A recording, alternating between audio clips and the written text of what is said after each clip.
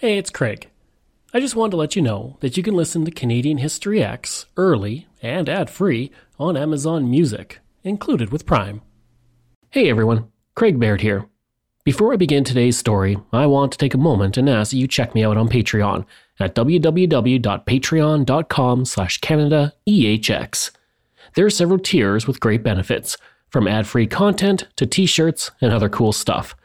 And if you're a fan of Canadian History X, make sure you check out my other shows, From John to Justin and Canada, A Yearly Journey.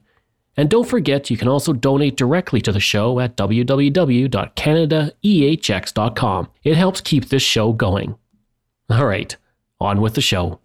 A quick note, this episode includes the heroic death of a trusty and loyal companion, and it can be a little sad to hear. Please take care. Listener discretion is advised. In July of this year, I noticed my dog, an Irish setter Newfoundland cross named Boris, had a bit of a cough. I took him to the vet and was told he likely had laryngeal paralysis, a condition that could be life-threatening, but surgery could give him several more years of life. An appointment for Boris was made to visit a veterinary surgeon, and it was at that point a CT scan was scheduled. The CT scan discovered there was no laryngeal paralysis, but a long tumor that ran the length of his throat. At this point, Boris was given 2 weeks to live. I began to create a bucket list of items for him so he could enjoy the last 2 weeks to their full potential. I never got the chance to cross an item off on that list. On September 6th at 5 a.m., 5 days after the CT scan, Boris died in my arms. Boris was born on December 31st, 2011, and this New Year's Eve would have been his 11th birthday. As this episode comes out around his birthday, I wanted to honor Boris, my best friend, by sharing a tale of another Newfoundland dog, one who became a war hero and whose name lives on to this day. Please join me in my tribute to Boris as I bring you the life and legacy of Sergeant Gander, the hero dog of the Battle of Hong Kong.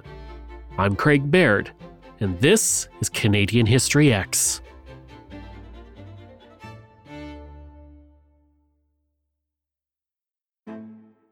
Our story today does not begin at an army base, or even in Canada for that matter. It starts on a small farm in Newfoundland in the 1930s with the Hayden family and their dog Pal.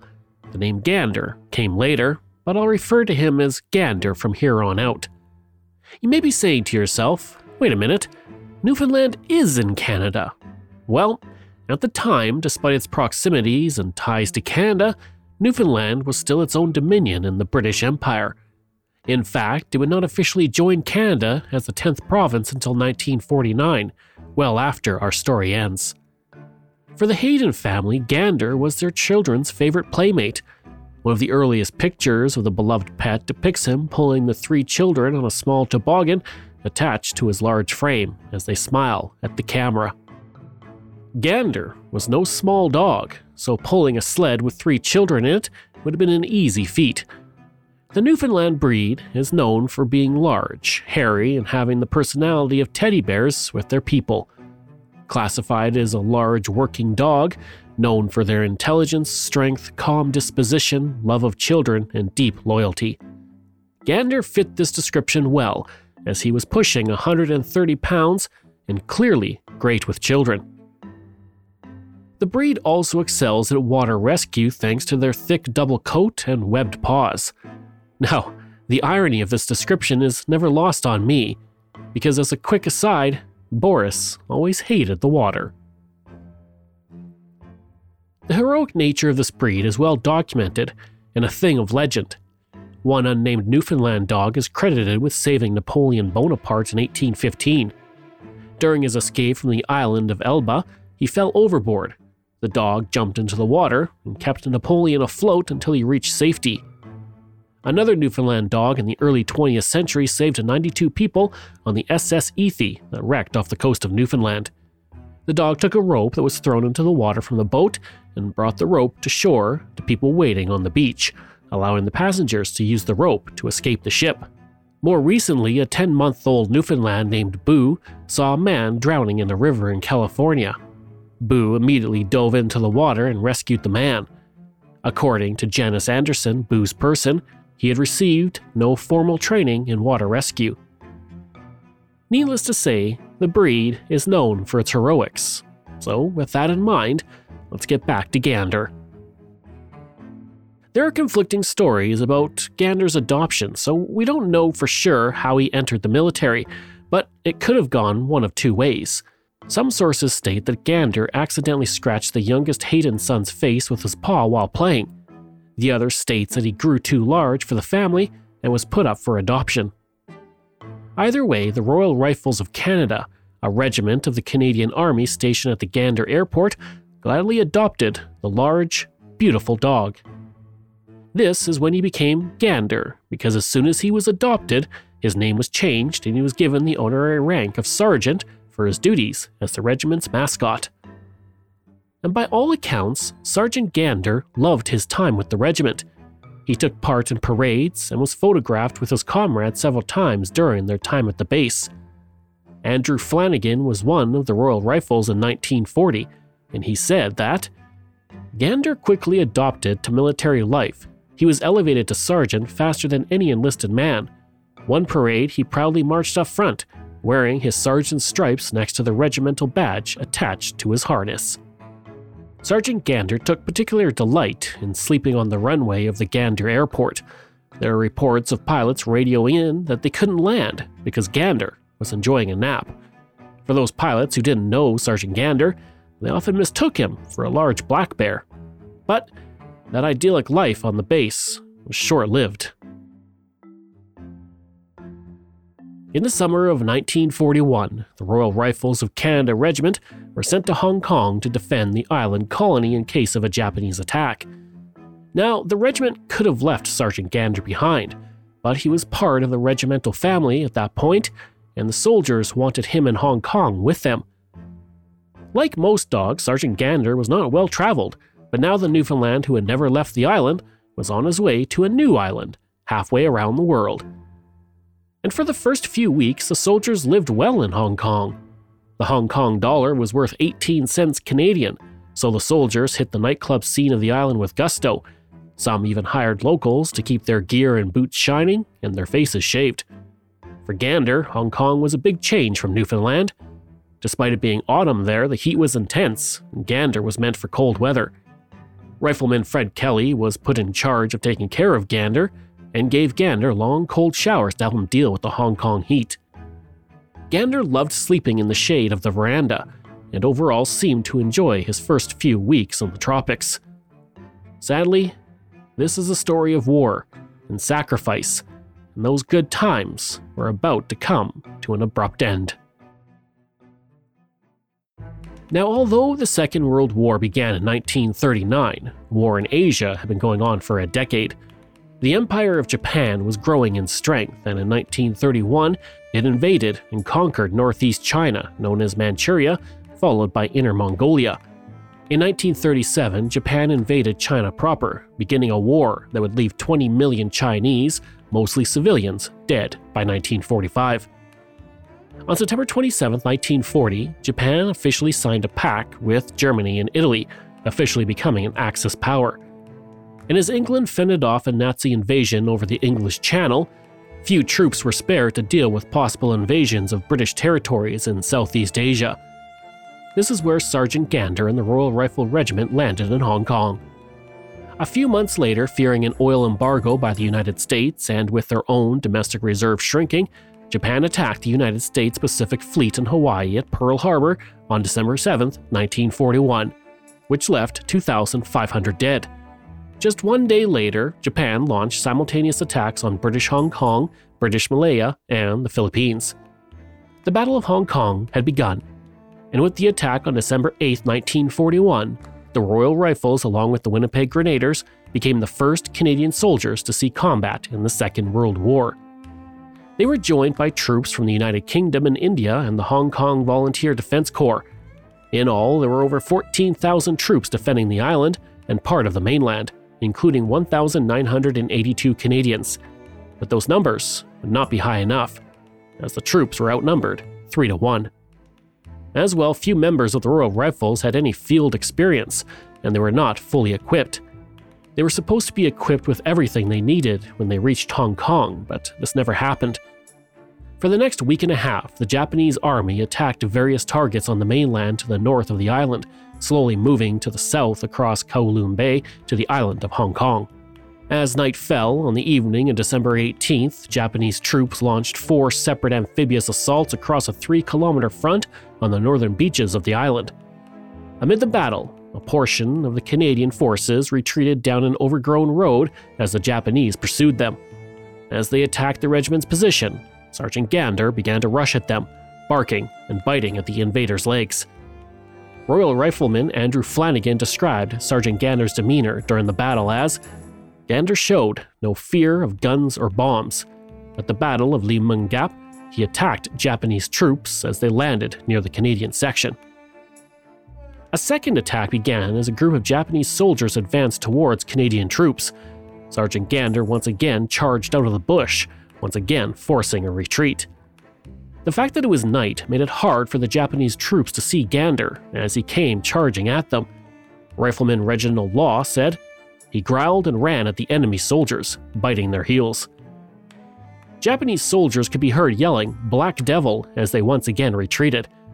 But they didn't relent. In order to protect the beloved dog, Sergeant Gander was placed near wounded troops where the hope was that he would be away from the intense fighting. Early in the morning on December 19th, Japanese troops began to approach wounded Canadians. Suddenly, a grenade was thrown and landed near the soldiers. With no one physically able to deal with it, death looked certain. At that moment, Sergeant Gander took the grenade in his mouth and ran back towards the Japanese forces. Gander, the dog that had pulled children on sleds, walked proudly in parades, and napped on runways, was killed in action, but saved wounded Canadian lives. Some say that Sergeant Gander was simply playing pitch and catch, believing it was a toy that he was returning. However, if you ask any of the veterans who were there that day, there was only one thing that Gander was doing.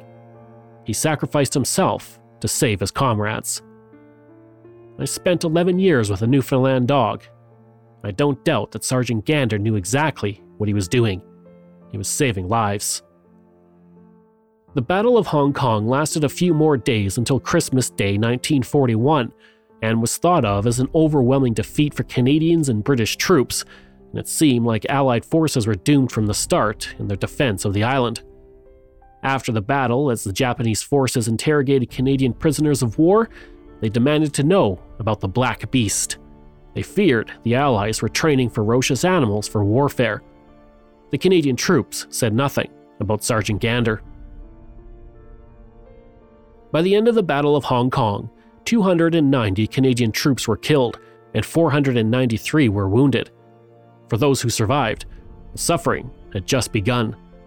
For the next 3.5 years, they were prisoners of war and worked 12 hours a day in mines or on the docks in the cold.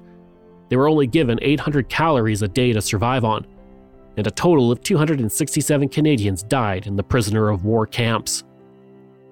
Rifleman Andrew Flanagan said that Sergeant Gander proved to be a beacon of hope to those men who spent those hellish years as prisoners of war. He would say, "Gander became a source of pride and encouragement for the Canadians who were captured and spent almost 4 years in the notoriously cruel Japanese POW system.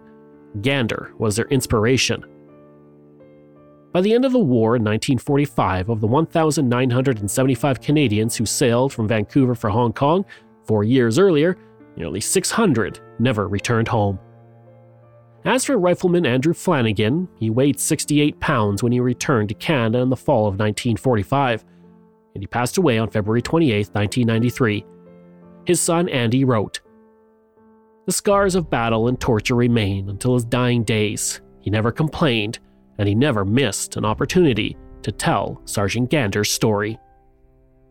While Sergeant Gander did not survive the Battle of Hong Kong, his name lives on.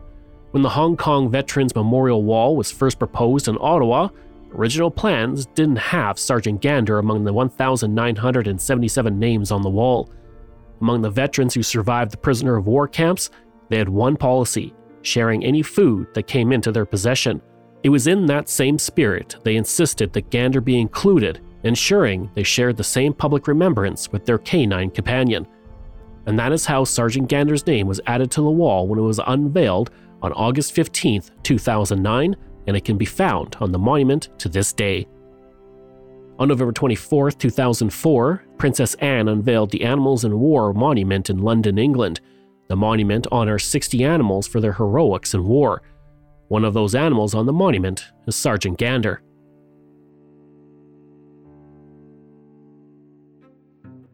Gander is also remembered in Bass River, Nova Scotia at the Forgotten Heroes Monument, where a statue to the loyal Newfoundlander can be found, designed by Nova Scotia sculptor Clifton Sears.